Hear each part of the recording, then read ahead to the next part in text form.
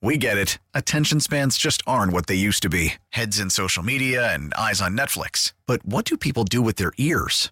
Well, for one, they're listening to audio. Americans spend 4.4 hours with audio every day. Oh, and you want the proof? Well, you just sat through this ad that's now approaching 30 seconds. What could you say to a potential customer in 30 seconds? Let Odyssey put together a media plan tailor-made for your unique marketing needs. Advertise with Odyssey. Visit ads.odyssey.com. The Parkins and Spiegel Show. If y'all ready, give me a hell yeah. Oh, hell yeah. I'm not the best analogy guy. So, you give a mouse a cookie, you want a glass of milk. Gabe, in a break, just gave me a Fields analogy. It's unreal how Bears fans have watched this for 3 years, and they're still, totally on board with it. And I said, I've driven the Justin Fields lease for 3 years, and I don't want to buy it. I want to move on from this car. I want something new. And and the next car might not be better. I might not love it as much, but I'm ready to drive something new. But you don't want to buy this one. This is not it. I've seen some other cars out there that are nice, and people talk about the Kia Telluride. I need to talk to you about cars. Oh, cars, yeah. Use your brakes. Don't floor it. Please. Then you throw a rod, you flood your carburetor, you crack your block. You understand what I'm saying? Nah, man.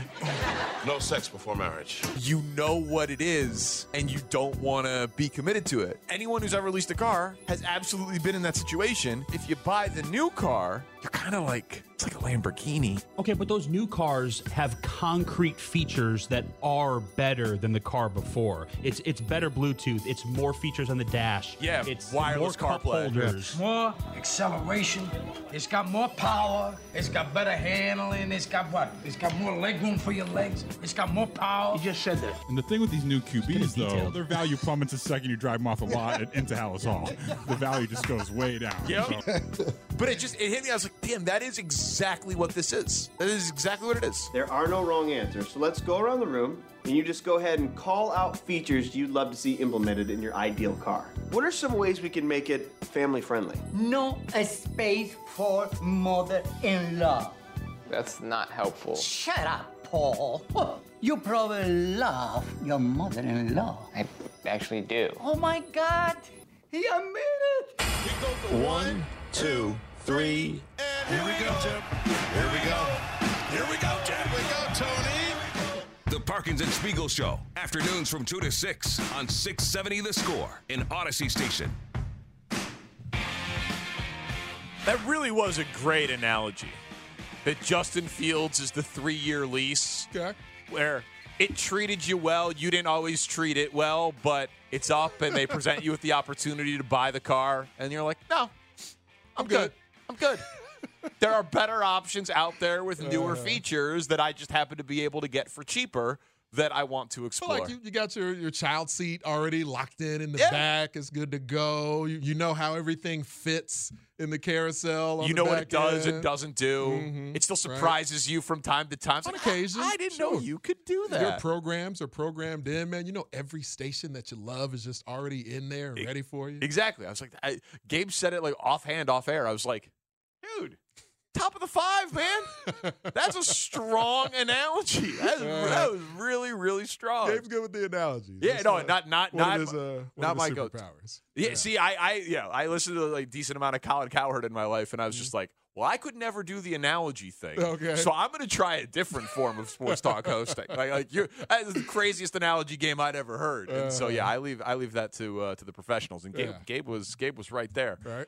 So, we'll talk to the new voice of the White Sox coming up in an hour, Dave Wanstedt, in 90 minutes. Looking forward to that. Yeah. I mean, Wani, of course, but talking to John Schriffen, that's going to be a good combo, I think. Yeah, I think so, too. I think it'll be very interesting, the situation that he's walking into. Your guy, Jim Harbaugh, gets this job. The dust has settled since you and I have last spoken. Belichick hasn't landed. Vrabel hasn't landed.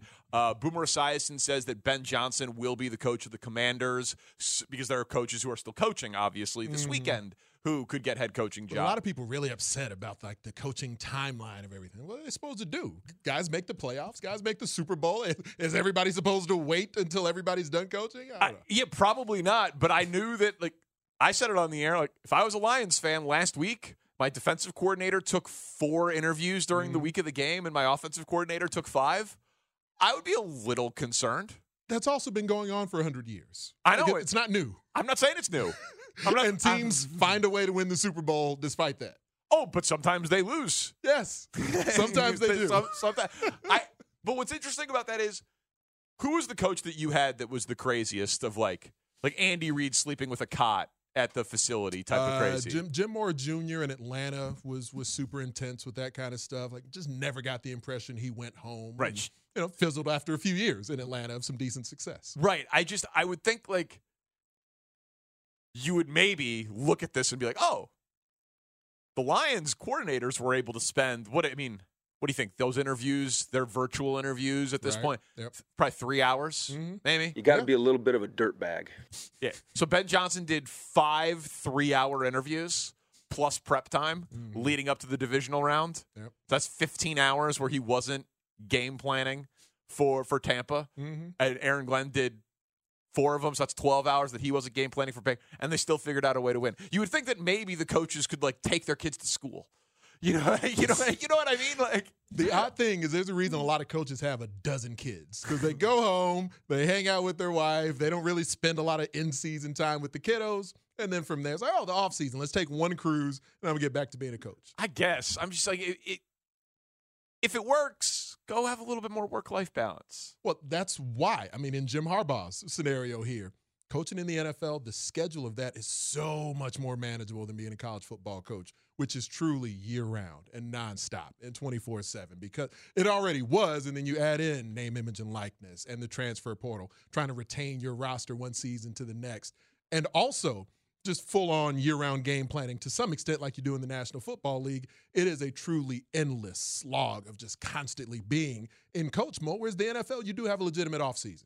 Yeah, when college salaries started to get huge and like really get like when Mel Tucker got his $95 million deal and was like, I don't know that you've done enough to actually earn that. Yeah, it is a worse job. So you got to pay more. You know what I mean? Like the lifestyle of the college coach is much worse than the NFL. And I'm not surprised at all that Harbaugh went to the NFL. It bums me out that the Bears never considered it. That's what it bums me out. Yeah, that's like the easiest way, because it just how they did it feels like small thinking. And all they've said since Kevin Warren has been here, that it's going to just be about big thinking. And so Ryan Poles dismissively saying he's the coach at Michigan. Like, what an idiotic question. He's the coach at Michigan. No, he isn't. And he used to play for your team. And he also played for the Chargers, though. I know. As they were all over social, reminding everybody of. I know. Remember those last 2 seasons where Jim Harbaugh actually played a little bit of football? That was here. Well, not here, but it was for our brand. Right, for our brand. Yeah, not here. In that other place in this same state. It was somewhere else, nearby, and a long time ago, but he was here. He was briefly here. Yeah, it was. Do you think it'll work? Yes. Right? Yeah. That's the thing. It's just that's what he does. I will be far more shocked if it doesn't work. And that's, even despite knowing the talents of the QB. And I like Mario Cristobal. I liked Willie Taggart, like calling Justin Herbert's games in college. Oh, this is an uber-talented quarterback who is down the street from Watson Stadium. How lucky are the Oregon Ducks? And then, you get the coaching carousel that was there from Mark Helfrich, who was here in Chicago, to Willie Taggart, to Mario Cristobal. But then, in the end, Justin Herbert's talents won out enough for him to become a high draft pick still. And then he hasn't had great head coaching in the NFL either. Now he will legitimately have that. This will be the best coaching environment that Justin Herbert has ever been in. And so if anything he's going to achieve from this point forward, Jim Harbaugh maximizes the QB and the full roster in an exponential way everywhere he goes. Yep. Their roster is in a worse spot than the Bears because of age and cap situation. And you would know this better. You've interacted with him. I don't want to say bored. That's probably not right for any of these egomaniacs. But, like, if they win a Super Bowl with the Chargers and there's a Super Bowl parade and he looks out and he doesn't see a big crowd, not all championships are created equal. Yeah, that's fair. In terms of legacy and king making. So for him, is it just like winning a Super Bowl is the last thing that he has to check off of his coaching bucket list, and he'll be one of the only coaches to have a Super Bowl and a national championship, and he'll be able to make the, I'm one of the best football coaches any level argument and all of that sort of thing. I get Southern California, Herbert. I get why it's appealing, obviously. But a title for the Chargers is not the same as a title for the Bears. It just isn't. By comparison, yes. I think that's accurate. That's all I'm doing. I'm just comparing those two. Right. Now, I think if the Bears pursued Jim Harbaugh, I believe Jim Harbaugh would have been more likely willing to. If you just compare whatever packages they both put on the table, my impression is Jim Harbaugh would have been more likely to accept this situation in this city with this franchise. That's what I'm saying. Than the Chargers. But it's still going to be, if he wins a Super Bowl with the Chargers, it's still going to be pretty damn special. Of course. There's a very short list. Who is it? Jimmy Johnson, Barry Switzer, surprisingly enough, Pete Carroll, of course. And I think like Paul Brown, kind of in the previous generation, but like modern era, it's quite a list. And Jim Harbaugh has the potential to add himself to that of who've won championships at the collegiate and the professional level. Yeah, just assigning those things to him, I'm like, he just seems to love the energy and the passion of it. Yeah. Right? Winning a national championship at his alma mater would have been different than if he would have won it at Stanford. Right. It's just different because of the personal tie-in. So I would have thought that, hey, man, like if he was really ready to do it this time, which he clearly was, but they weren't ready for him. They didn't want him. There's a number of Michigan people, though, who keep telling me that they feel like there was a legit chance for Michigan to keep him in Ann Arbor. And I think it was a greater than 0% chance, but I don't know. Just we've been watching this play out. I was talking to you about it however many weeks ago. We've been watching this play out with Jim Harbaugh for quite a while now. And it was the Vikings a couple of years ago who didn't offer him. Last year it was the Broncos who didn't offer him. He's wanted to get back to the league for a while now. Want to run some thoughts by you on the state of the Bears coaching search as it relates to the personnel that they need to fill. You and I haven't talked since Shane Waldron has come in the door. Big Ant Heron in for Matt Spiegel. New White Sox voice, John Schriffen, coming up at 3:25. It's Parkinson Spiegel on the Score. The Parkinson Spiegel Show. Parkinson Spiegel. Sounds like the law firm you call when you get a parking ticket. Afternoons on the Score.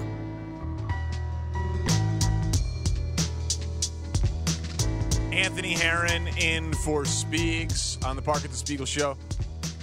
What are you giggling about over there? Oh, just texting about Big Ten stuff. Big Ten basketball. You don't care about Big That's Ten hilarious. Basketball. Yeah.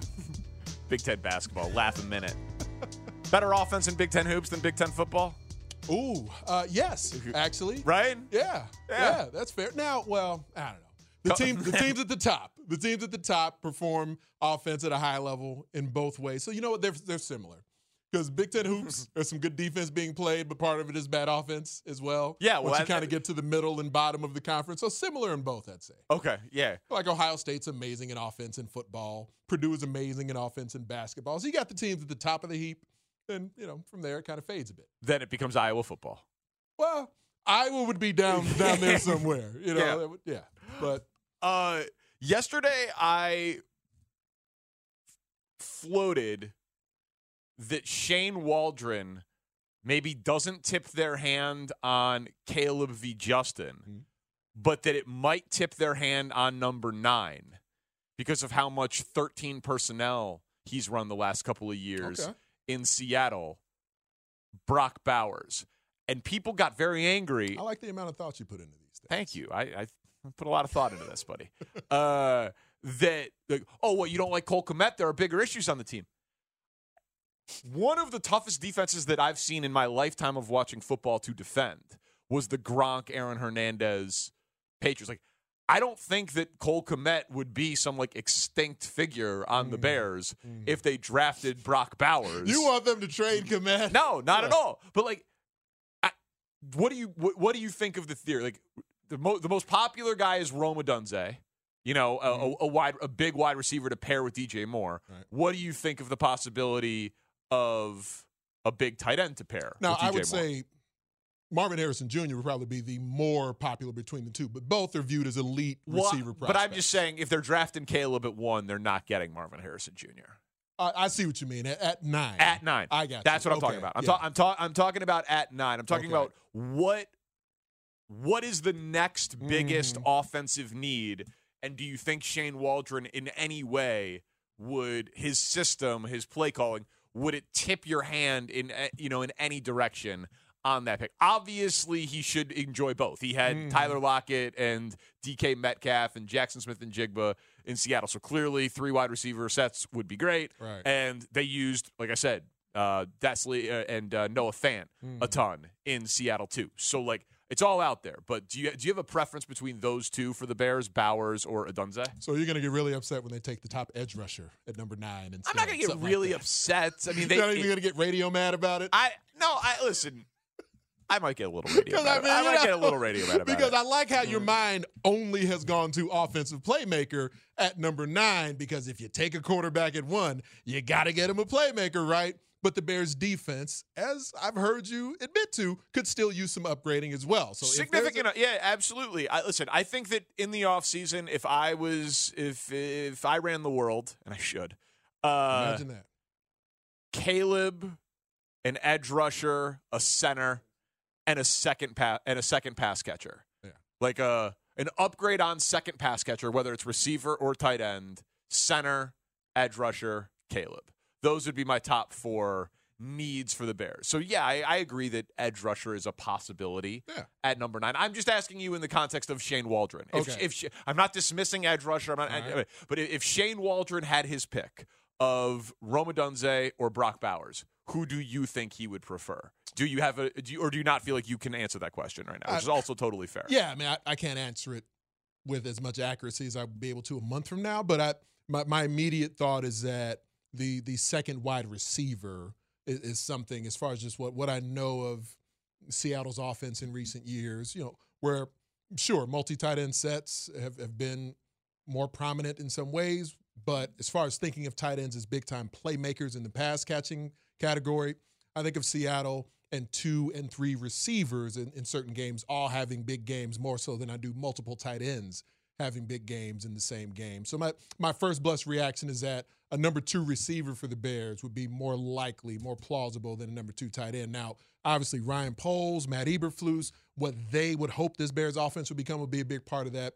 also. And, Robert Tonyan, you're thinking like, all right, he had a few nice grabs or whatever. He had that big drop that he had in the game this year. Yeah. You feel great about Tonyan being your second best tight end. Or if they just view it and say, you know what, we need more athletes, more playmakers. Brock Bowers, if he's the best guy on the board at number 9, let's just get him, and there'll be better receivers still available in round 2. You'd be better at explaining the football porn of it than I am, but I think the reason why it's so tough is if you have 2 tight ends like Kmet and Bowers on the field together, it's basically impossible for the defense to have a tip on if you're running or passing.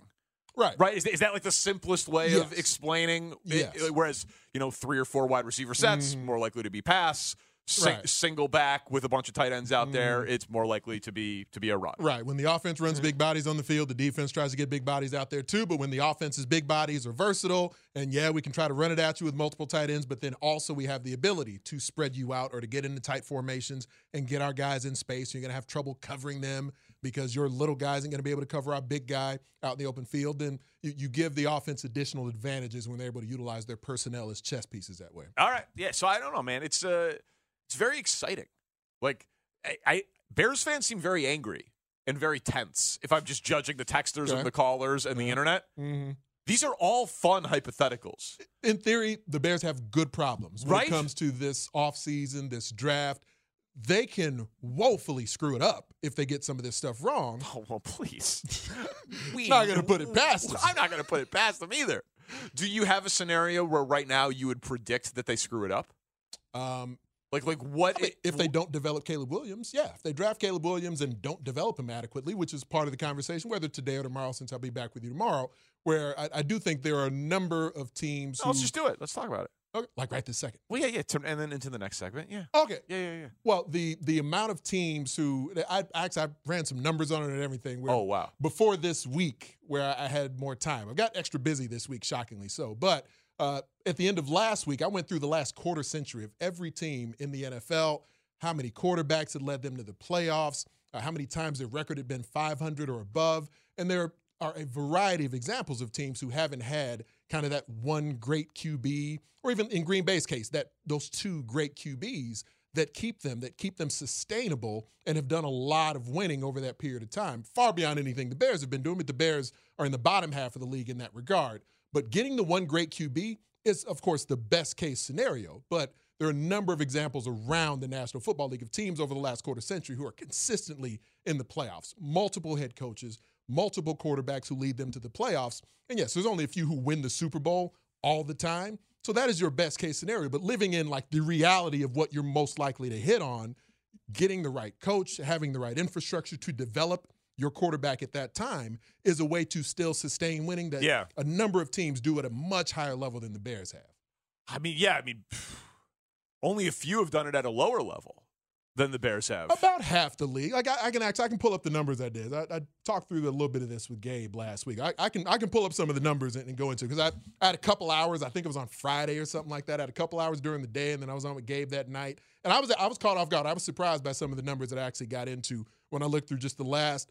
The Bears drafted a quarterback in the first round in 1999, and just comparing where they've been since then in drafting, I think it's been 4 first-round quarterbacks in that last 25 years. And the teams in football. Cade, Rex, Mitch, and Justin. Exactly, yeah. And the teams in football who've been able to sustain winning far beyond anything the Bears have been doing with playoff appearances, Super Bowl berths, records of 500 or above with various quarterbacks and head coaches. And the get the quarterback right, the Patriots did that, and they've been great for a quarter century for the most part. Yeah. Green Bay did that. I'd even put New Orleans in that conversation too. The Colts, first ballot Hall of Famer who was there for a decade. There's a whole lot of teams who won at a really high level without having that one guy. So whoever it is they go with, you got to get a lot of other stuff right for it to be sustainable. All right, well, let's go through some of the data. We'll talk a little bit about the White Sox play-by-play job before John Schriffen joins us. Dave Wanstead and Brady Quinn at 4 o'clock. Anthony Herron in for Speegs. Parkins and Spiegel on the score. We get it. Attention spans just aren't what they used to be. Heads in social media and eyes on Netflix. But what do people do with their ears? Well, for one, they're listening to audio. Americans spend 4.4 hours with audio every day. Oh, and you want the proof? Well, you just sat through this ad that's now approaching 30 seconds. What could you say to a potential customer in 30 seconds? Let Odyssey put together a media plan tailor-made for your unique marketing needs. Advertise with Odyssey. Visit ads.odyssey.com.